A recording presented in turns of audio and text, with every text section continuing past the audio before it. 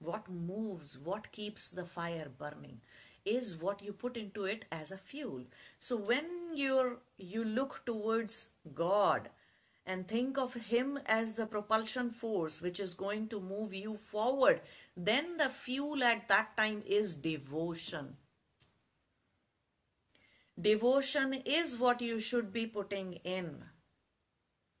And success really depends upon the level of surrender that you have, and not the surrender to God. God doesn't need our surrender. Not the surrender to any guru or any other human being on this planet. Surrender to your own commitment to move forward in life.